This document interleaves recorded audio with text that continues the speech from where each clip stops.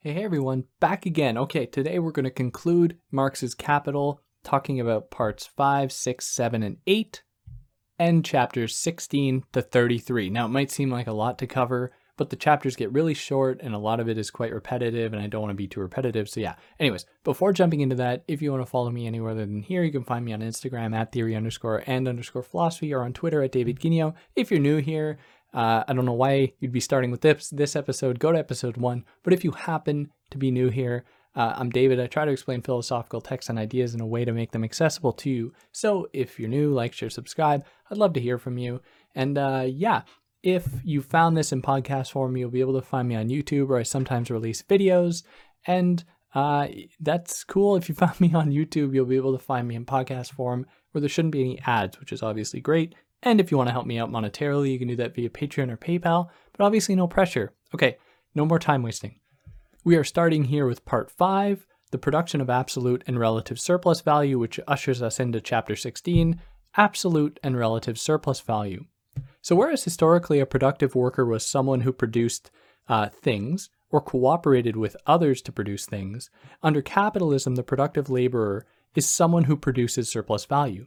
So the laborer does not have value or is not seen as being productive under the system unless they are working beyond what they need for themselves, and they're kind of gathering or allowing for surplus labor to go to the capitalist. So society doesn't want anything to do with people who just live for their own subsistence, that is, who just make enough for themselves.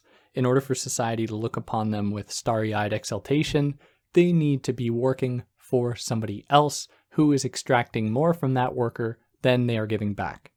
So as just a reminder, absolute surplus value involves lengthening of the working day, increasing the actual amount of surplus value being taken, whereas relative surplus value involves things like changing the nature of work itself by making work more productive, for example.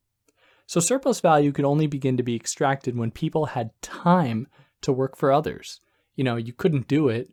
You couldn't work for someone beyond your means unless you actually had some of your basic needs covered. That is, you weren't trying to struggle to survive every single day. You need to have some kind of excess of time in order to give to somebody else. At least this is the way that the story went.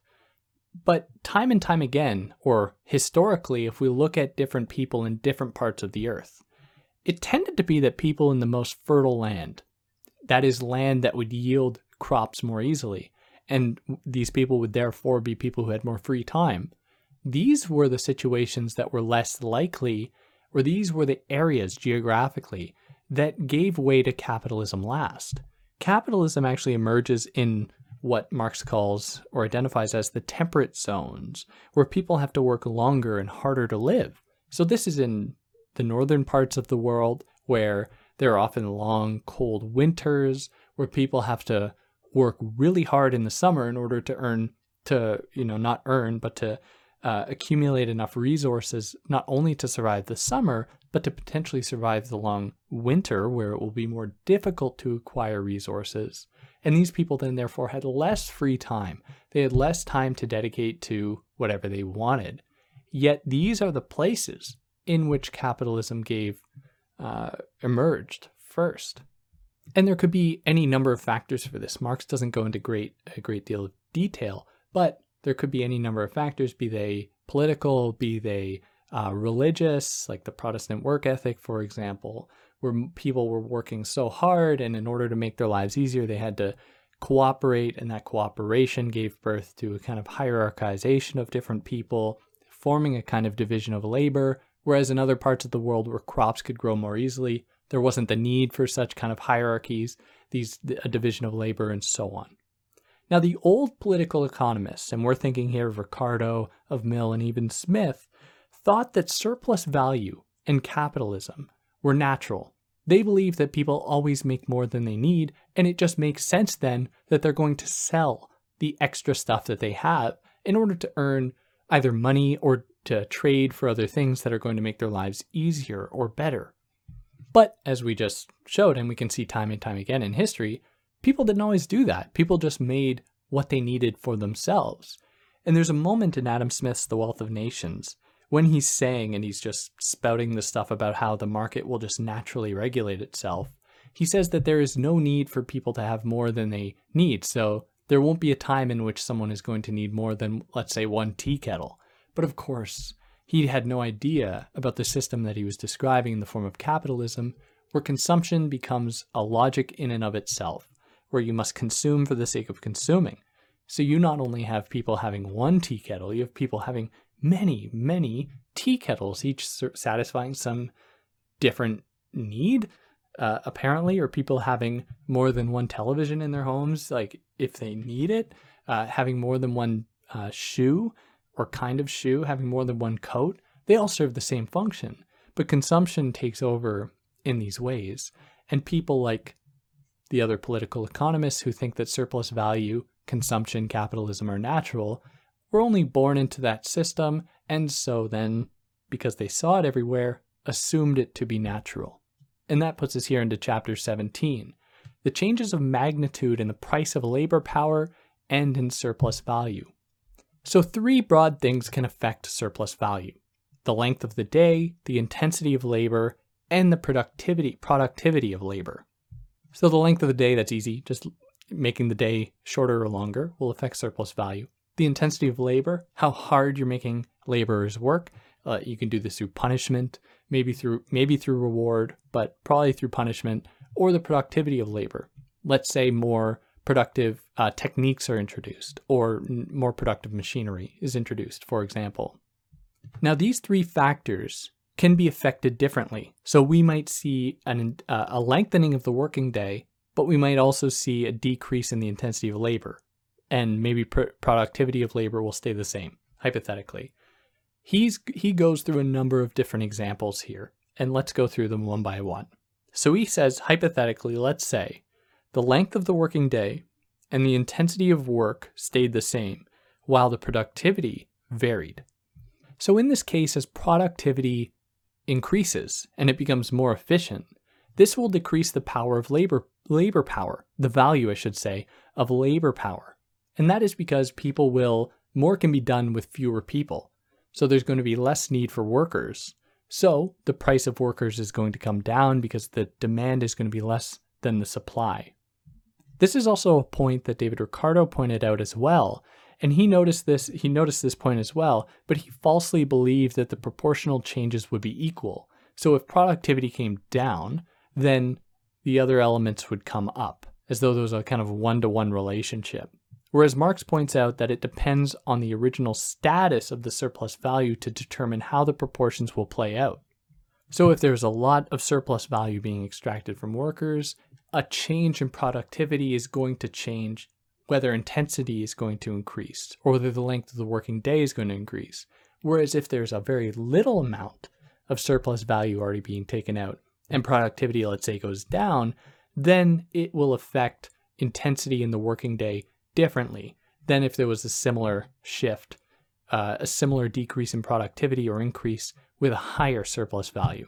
So Marx is just complicating the formula here and saying that there isn't necessarily a one-to-one relationship, an inverse relationship, whereas productivity goes down, intensity must go up or something like that. There can be any number of factors. So then we can extract, for Marx here, we can extract 3 laws from this idea, from this relationship between these 3 elements.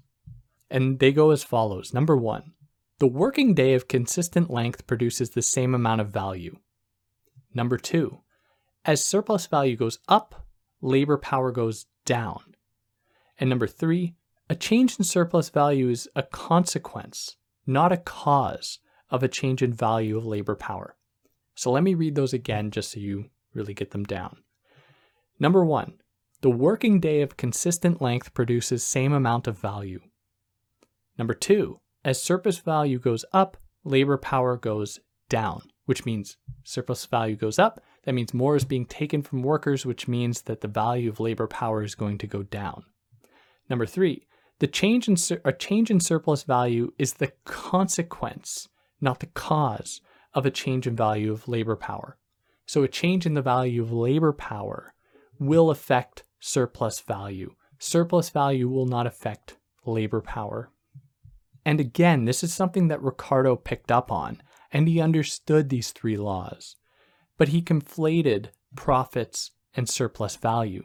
So for example, if we have $500 of capital, that is $400 is going to be spent, or $500 of profit, and $400 is spent going back into machinery, and $100 is spent on labor, and then $100 is made of, and sorry, we earn 100 from that then. So we have 400 in constant capital, like machines, 100 in labor, in variable capital, and then that makes us 100 extra dollars at the end of the day.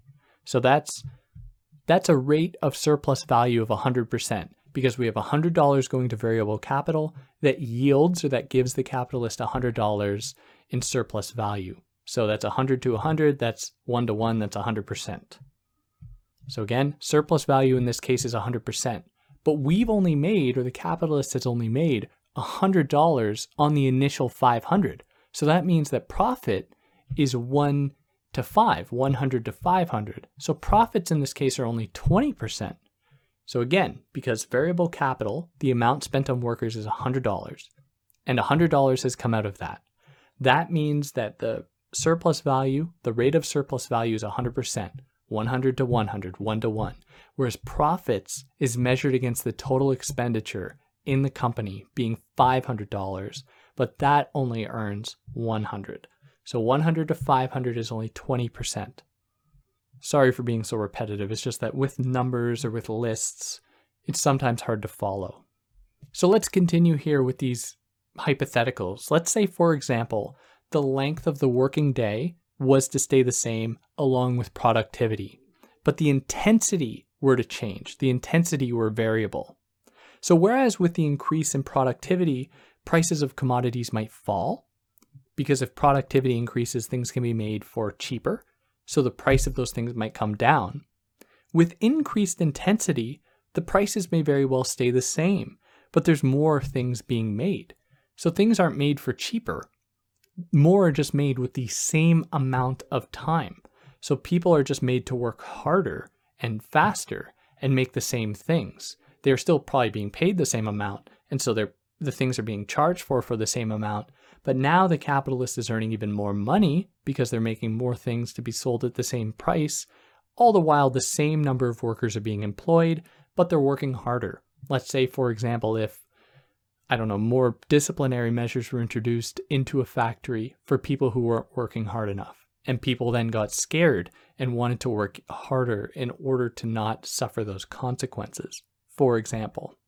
So the final kind of example he gives us, or hypothetical, is if productivity and intensity remain constant, but the length of the working day changes.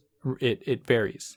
So if the day is shortened, but other factors stay the same, then the capitalists will need to decrease value of labor power to compensate themselves. And that is because if the day has shortened, that means less surplus value can be extracted from the workers. So the value of labor needs to go down, the amount the people are being paid, in order to cover that extra cost and that loss of profit, that loss of capital. Oh, I said that was the last one, but there's actually one more, and that's hypothetically all of these different factors might change.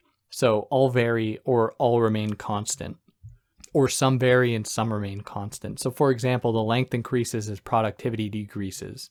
So things may stay the same in real value, or they might go up. Or for example, there might be an increase in intensity and productivity while shortening the length of the day. So the length here can be shortened because less time and labor is needed to cover necessary labor and surplus value. And that's because intensity and productivity have gone up. So the length of the day can be shortened and the same surplus value can be extracted from workers.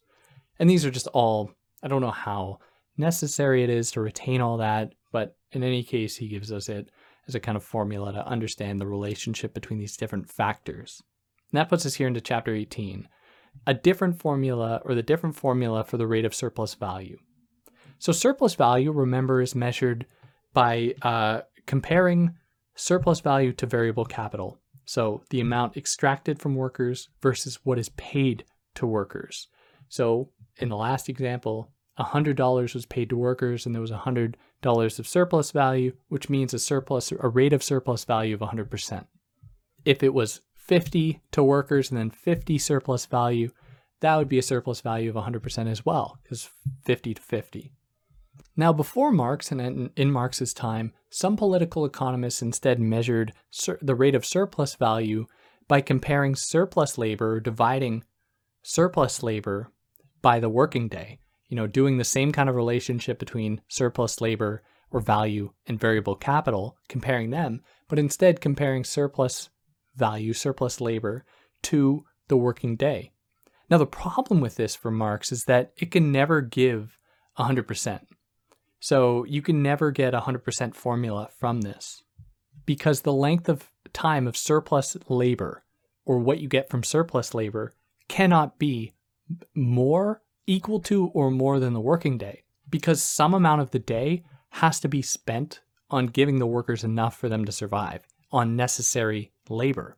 Because if you had, in this formula, surplus labor compared to the working day, you would have, in order to have 100%, meant that the entire day was spent only for the capitalist. And we don't even see that in the worst situations like slavery, unless, of course, the workers are literally worked to death.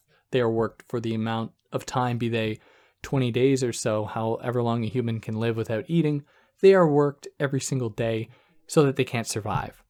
But that can't be the case because, I guess it could be the case, but under this system where people are ostensibly given enough to survive, what will happen is that some of the day is going to be spent where they're earning money for themselves, and that the capitalist is forwarding to the worker, that the capitalist is always trying to minimize, yet it can't go beneath a certain point. So there is always going to be a portion of the working day that isn't surplus labor, that doesn't go beyond what the worker needs to do in order to live. Now, whereas with Marx's formula, the comparison of variable capital and surplus labor, we can actually get or understand the rate of exploitation being 100% or more. And in this formula, surplus value really takes on the form of unpaid labor because, and this is in Marx's words, it creates a value for the capitalist without costing him any value in return. So against the political economist, value is not to command labor, but is to command unpaid labor, that is surplus labor. Because if you just had people earning enough that they come to work for the few hours that it takes for them to earn enough to keep living, you aren't going to be able to actually make anything from them. You are only going to be able to give them, you're only going to be able to break even then. So the success of a capitalist is dependent then on exploitation. Otherwise, no value, no extra can be earned from it, and therefore no capital can be earned. And that puts us here into part 6, wages. With chapter 19, the transformation of the value and respectively the price of labor power into wages. So how does value turn into the number form of wages? Or how do we put a price on labor? Remember that money is the objectified form of labor. It represents labor abstractly, or it abstracts labor from the practice of labor and just serves as a universal equivalent to stand in for representation of labor. So we have workers as living labor, and then we have money as the objectified form of that labor that stands in to represent that labor. So for example, if a worker says, I am worth $20 an hour, then $20 is the physical representation of 1 hour of work from that laborer. And in order for capitalism to work, we ostensibly need free workers who go to the market with their commodity, being labor power, to sell to a capitalist. But there's something that's very interesting that happens here. Imagine a situation in which a capitalist was to sell a commodity, something that they made in their factory or had made in their factory, was to sell a commodity for less than it's actually worth. They wouldn't be able to survive. The system would crumble. But the same is not expected of the worker. So when the worker marches over to the market and says, I am good to work, and let's say we are dealing right now in a situation where that worker is going to be paid $10 an hour and they're going to work for 8 hours. In that day, they are going to earn $80, 8 hours at $10 an hour.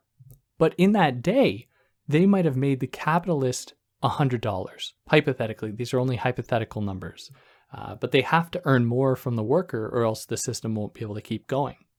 So the worker has earned, the worker's labor is equal to $100, but they've only been paid for $80. So what kind of hocus pocus is this where the masses, all of the people essentially, are selling a commodity for less than it's worth? Yet the system depends entirely upon the opposite of that. It depends upon the selling of commodities at a profit, or else the system will collapse and all the capitalists will start to lose money.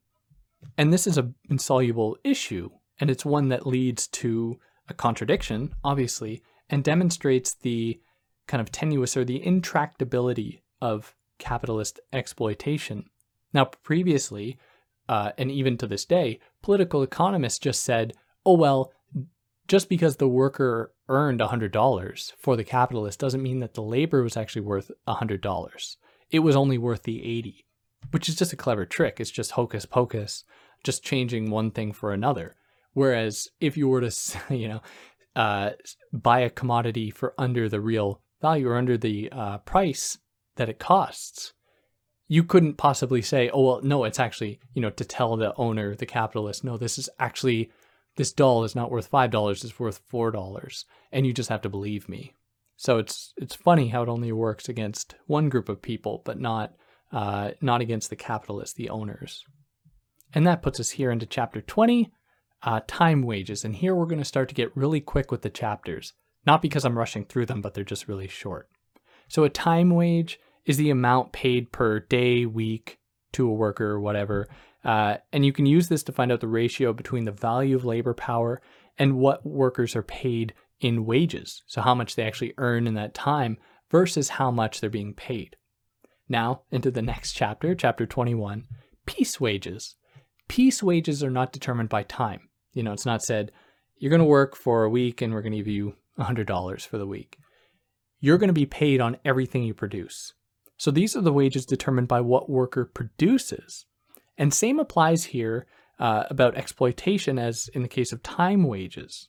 So piece wages are more pernicious because the only way for a worker to earn is by intense work, is by working for the capitalist, by guaranteeing the capitalist earning surplus value. Whereas with time wages, there is no guarantee that the worker is going to work. Like a worker can just hide in the bathroom and they're still going to get paid for their time if they aren't caught. Now with piece wages, and we're talking piece like P-I-E-C-E, we're talking about a situation in which the only way to earn money for the worker is by guaranteeing earning money for the capitalist. And these form of wages provide a better metric for the degree of exploitation and the intensity of labor and productivity of labor. Now that puts us here into chapter 22, national differences in wages. Now to understand different wages in different countries, prices of goods, cost of training, labor's intensity, and the working population must be considered. So do different countries have different costs of labor, different training expectations, and so on? And this is quite I think we all get it. That will determine the difference in wages, what wages will cost. And all countries are going to vary, obviously. But he says that nominal wages will be higher in more capitalistic nations, but the real value might be lower. So people in more advanced capitalistic nations or capitalistic nations that have evolved more are going to be earning more in the nominal value of their wages. That is the number of their wages, the dollar value. But the real value, that is what they can actually buy with that stuff, how much they can get with that amount they're making, is going to be less than in less advanced nations. Now, this is what he says. I don't know if this is actually true today. I have no idea because I'm not an economist. But he gives us this, but I think that this is a point we can take with a certain grain of salt, given just the general mutations of capitalism between the time he was writing up until today, and how it has shifted to a more globalized form, etc. And this puts us here into part 7, the process of accumulation of capital. which begins with chapter 23, simple reproduction. So when he talks about simple reproduction, he's referring to the fact that no production can occur without reproduction. So some of the earnings of production have to be put back into the system, to maintain machines, to pay workers, etc., to buy new, keep machines up to date, to clean factories, whatever. So some has to be put back into production in order to keep production going. So some needs to be allocated to reproduction. And in the case of wages are spent to workers in order to have the workers reproduce. Not only themselves physically, but you want them to earn enough to be able to raise a family so that you will have another crop of workers in the future. And this presents kind of a mystery of the emergence of capitalism because it depends upon the accumulation of capital that can then be put back into the system in order to earn more capital. But that depends, and it is contingent upon capitalism already. In other words, it depends upon the accumulation of wealth and resources. And this has been attributed to what he calls, or what the translation calls, primitive accumulation, which can also be understood as original accumulation, which is, he will come in the next part to kind of undo some of the myths around it, but it is a myth that people just kind of, with the selling of their extra stuff, with their surplus, eventually with time they earned enough money and they could hire an employee who could then work for them, and then things just grew from there. As he will come to show in the next part, there was actually a great deal of exploitation, a great deal of imperialism, of slavery, of governmental collusion, of cheating, that all contributed to the emergence of capitalism. And it wasn't some, pull up your bootstraps and get to work, some Protestant work ethic. That's a total myth for Marx. But before we're not quite there yet, he also says here that capitalism not only produces things, it reproduces and produces the conditions that keep the capital relation itself going and being kind of revitalized over and over again. So that puts us here into chapter 24, the transformation of surplus value into capital. So surplus value put back into production over and over and over again. It's always, some of it is going to be put back into the system in order to earn more from it. However, the only way this works is if production is making things that can be made productive or can be useful to someone, or else no one will buy them. So for example, diamond rings won't do much to improve the means of production or workers' happiness or efficiency because workers aren't going to be able to buy these things. That'll only be reserved for a very small portion of the community and won't do much for like actual consumption, actual production. Maybe that's different today, and maybe diamond rings is not the best example. We could think of something more luxurious. I don't know, what's something that's really luxurious? Accumulating saffron, maybe. I don't know. Just something that's really luxurious that's only afforded to the smallest portion of the population. Won't do much to actually increase production. So for capitalism to keep going for Marx, a certain portion of the surplus value needs to be put towards constant capital and variable capital.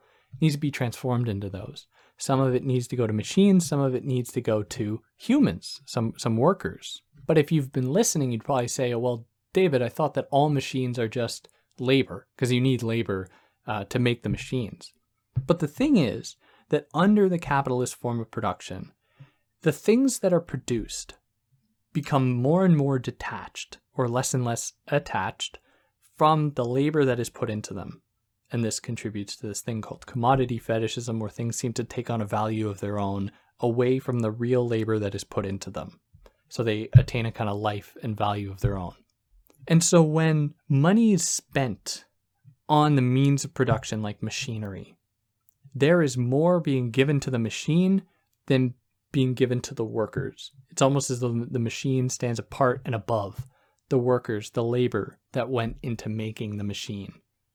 So I think this is why we can say some value, some of the surplus value has to go to machines, not as labor necessarily, under the capitalist mode of production, because that machine has taken on somewhat of a life of its own. But the capitalist is not going to spend all of their money, all of their surplus revenue or value back into the company, right? Because the whole point of being rich is to buy things you like.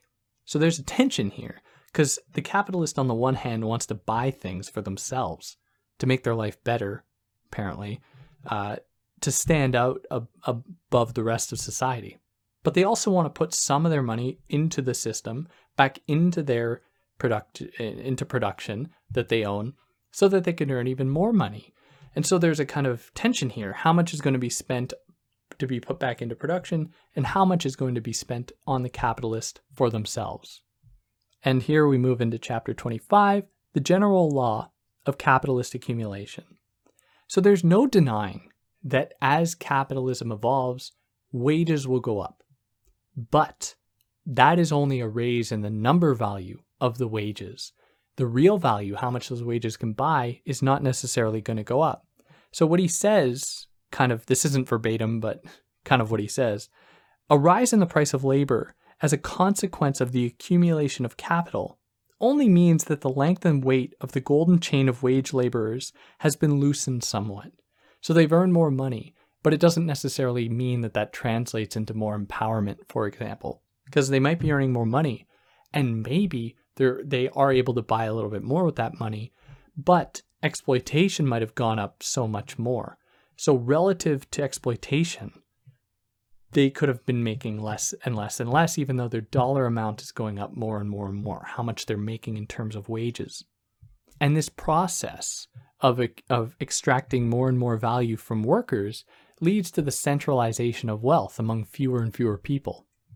And this affords new opportunities for capitalists, especially opportunities for competition to undercut their competitors, but also to open up credits. So now we can see the formation of people lending money.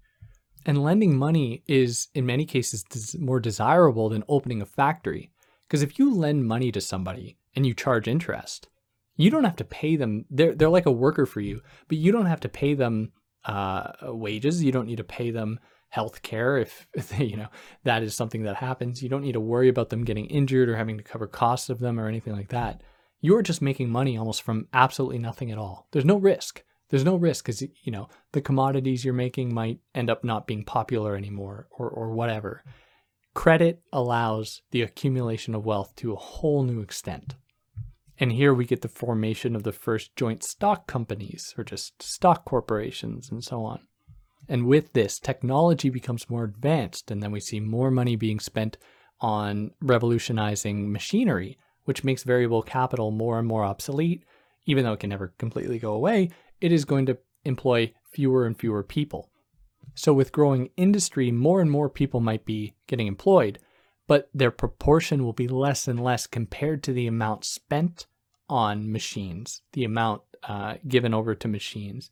And what we will see, and we'll talk about this more in a second, what we will see is the increasing of what he calls an industrial reserve army or population, where there are just people who have no jobs, who are just desperate for any kind of work because everything's been taken over, which opens up, or I guess we'll talk about it right now, which opens up new kinds of exploitation because people are so desperate to work, they'll work for pennies. And these are also called redundant workers. And there can be three kinds. There are floating redundant workers. So these are people who come and go to employment, but the proportion of workers of them are still going down. There's also latent redundant workers. And these are the people that remain in draining fields that are experiencing a decrease in the number of workers, like in agriculture, for example, where workers have departed for jobs that they can find in factories in the cities or whatever. And then there's stagnant redundant workers, and these are pulled directly from industrial reserve army and can therefore be maximally exploited. And this ushers in a whole slew of other negative factors. So for example, with people rushing into cities, it increases the population there, which increases the demand for housing, which increases the price of housing. So fewer people have a place to live. It just brings down the kind of sanitation of the city. It becomes overcrowded. It opens up the possibility for the spread of disease and so on. And that puts us here into part 8, the final part, titled So-Called Primitive Accumulation, in which he's going to dispel the myths of primitive accumulation. Opening up with chapter 26, The Secret of primitive accumulation. So Adam Smith uncritically credits primitive accumulation for setting the conditions for capitalism. However, capitalism depends on more than wealth, the accumulation of wealth. It demands a transformation in the very relationships between workers and owners, between buyers and sellers, producers and buyers as well. Capitalism depends upon the formation of a system in which the masses, the workers, are alienated from the things that they make. So they aren't making things for themselves. They're making things for somebody else. It's not something that they're going to take home with them. It's something that somebody else is going to make a profit off of. Also, in order for capitalism to form, implies that there must be some kind of market. There has to be a marketplace where other people are going to come to sell their own stuff made through the means of production, through their own means of production, which extends beyond just a single person having a lot of wealth. There needs to be a kind of complete societal overhaul. Now, of course, primitive accumulation or original accumulation wasn't just a kind of, as I mentioned earlier, wasn't just people working hard to earn a little extra and that just naturally snowballed. It was done through cheating. It was done through imperialism. It was done through slavery as well. And we're going to go into more detail with these now. So that puts us into chapter 27, the expropriation of the agricultural population from the land. So in the 15th and 16th century England, masses were freed from feudal bondage, from serfdom, and they were thrown into more so-called free laborers. They became free laborers. So likewise, or concomitantly, capitalists were buying and employing land previously used by lords, feudal lords that had serfs. And what happened then was that people who previously lived on the land in the form of serfs now had no land. They didn't have their little plot of land on the lord's land. They had nowhere to go, and they were forced into poverty or to work for the capitalist. Now, it's hard to say if one of these systems is better than the other, but they both present their own form of exploitation. I think that capitalism is a development, and I think that Marx would agree that capitalism is a step on the road towards finally communism or the equality between workers, and without going into too much detail about that, because he doesn't talk about it here, but it is a step in the right direction in emancipating people from these older forms of economic relations. But in any case, this move forced a lot of people into poverty to force them to work for now the capitalist. And so this meant too that the state lost control of the land, and land assumed a new form, not as state-run property owned by lords and political affiliations. No, it became private property. And so people there were expropriated. They were forced out of the land because of this new status that the land took on. And this is one of those things called primitive accumulation, original accumulation, which depended upon these violent acts of stripping people from their land and throwing them into nothingness. And that puts us here into chapter 28, bloody legislation against the expropriated and the end of the 15th century, the forcing down of wages by act of parliament. So that's a pretty clear title. The government worked essentially to bring down wages and to work alongside capitalists. So with the mass of people without land and employment rose crime and people becoming vagabonds, as Marx says, because people didn't have the means to provide for themselves, so they had to rely on crime and everything like that. And it was at this point that the government stepped in and started to set up certain standards. We see the police force emerge at a similar time as a means to attack, as a means to govern these people, to police these people who were forced into this position because of capitalism, not because people are naturally prone to crime. It is a social issue, not an innate biological one by any means. But of course, these laws that were put in place didn't at all consider these historical factors. They just saw people as being in need of punishment. So it was completely detached from context. And the punishments were very harsh, even for beggars who could be put to death. Legislation kind of teamed up with capitalists against workers and wages until the mid-19th century, at least ostensibly, when more laws were put in place to defend workers, but still, was it enough? That's the question. Now we get into chapter 29, the genesis of the capitalist farmer. So with legislation and the freeing of workers, farmers could hire people to turn a profit for capital on their land. and that's the capitalist farmer. And that's pretty much all he says. Chapter 30, the impact of the agricultural revolution on industry, the creation of the home market for industrial capital. So it not only, that is the emergence of capitalism, this revolution in terms of agriculture and the turn towards capitalism, not only freed workers from guilds, from serfdom and all that, it freed the means of production and opened up the market, which I think goes without saying, but that's what he says here anyways. Chapter 31, the genesis of the industrial capitalist. At its roots or it kind of finds its roots in usurer and merchant capital. That is, the industrial capitalist started out as a cheater, as a usurer and a merchant capitalist. Kind of enslavement and the person working or who stole resources from other countries, other parts of the world. And this also saw the emergence of speculative capital and gambling on the part of banks and joint stock companies lending to the government, lending to people in the government. And this raised taxes because now the governments were beholden to these companies that were giving them loans, which they had to then pay for by taxing the people. And it's all very pernicious so far. But here we move into chapter 32, the historical tendency of capitalist accumulation.